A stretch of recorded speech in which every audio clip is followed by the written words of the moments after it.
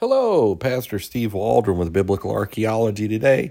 Man, we have got a great find here on Haaretz.com. I want to say thank you so much for being here with us, and I am so thankful to be your host.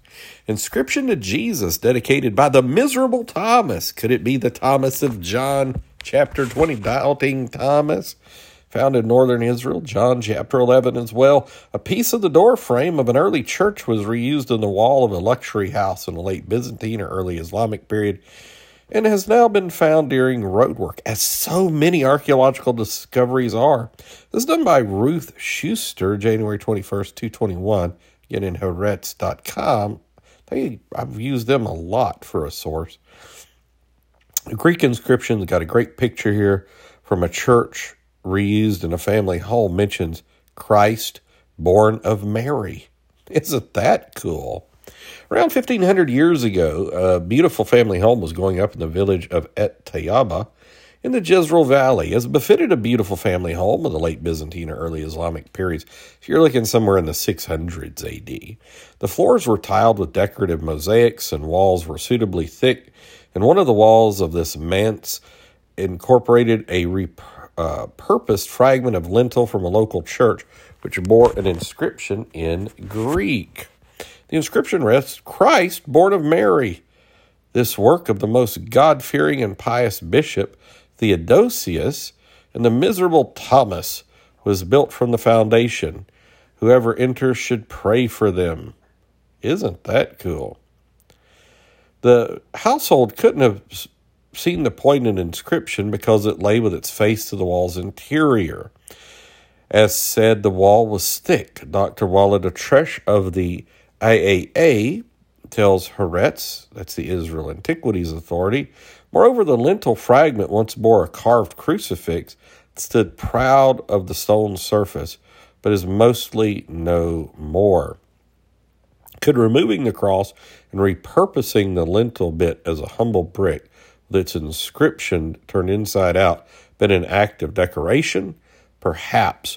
But the parsimonious theory is that the builder couldn't have cared less what the stone had or didn't have on its surface, and just reworked the fragment as a brick, which involved removing extraneous parts so he could sit with the other stones. Atris suggests, I think maybe the builder didn't care about the inscription or the cross. They were just in the way, he posits. The church once adorned with this evocative message was the earliest found so far in the village of Et Tayaba, which is in the Jezreel Valley near Mount Tabor, the purported site of the transfiguration of Jesus. This house of worship dated to the late 5th century A.D., Atris says. They put CE, always put AD in there. 5th century, so it's the 400s, like 475, 480. Most of the churches in the area, and they were legion, date to the 6th century A.D. I think that's fascinating, that in the 500s A.D. there were churches all over the Holy Land. Incidentally, the discovery of the lintel inscription inside the house wall was serendipitous, found during an archaeological excavation directed by Zaki Lane and Kojin Haku of the Israel Antiquities Authority, head of construction of a new road in the village. This happens a lot in Israel. It happens a lot all over the world, really. Like Great Britain hits that a lot, but India, all kind of stuff.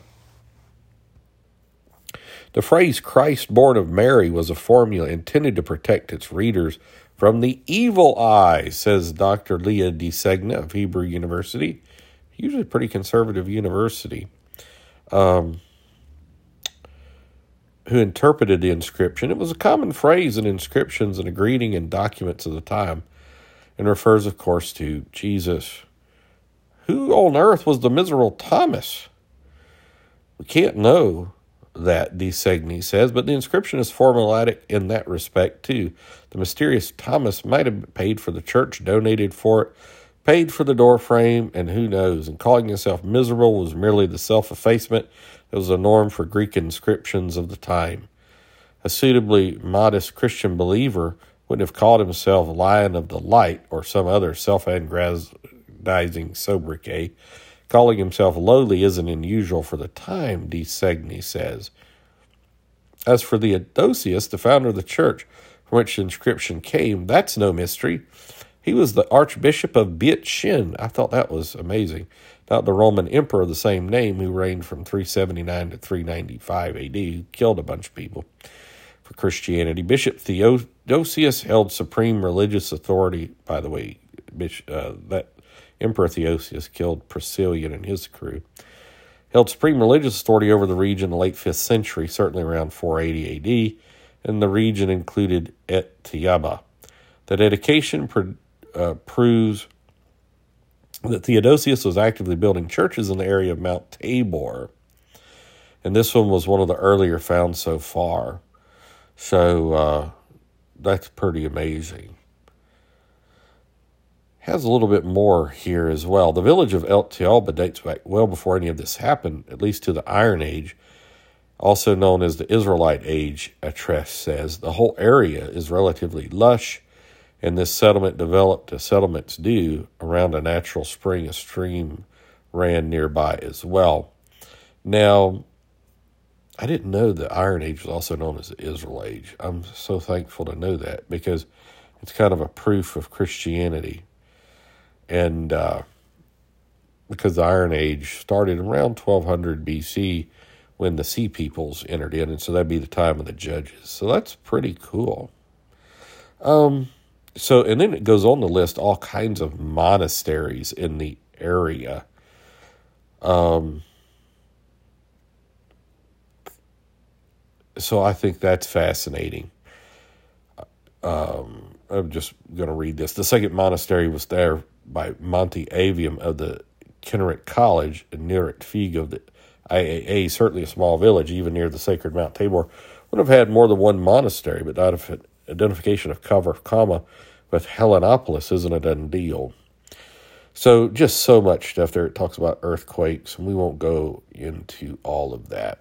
So pretty fascinating, maybe from the 400s AD, an inscription to Jesus in the Holy Land. And a lot of proof of churches in the 500s and AD in the Holy Land. Good picture here of this, I might mention again. So God bless. Thanks for being with us. Join us daily. And we will talk with you later. Bye-bye.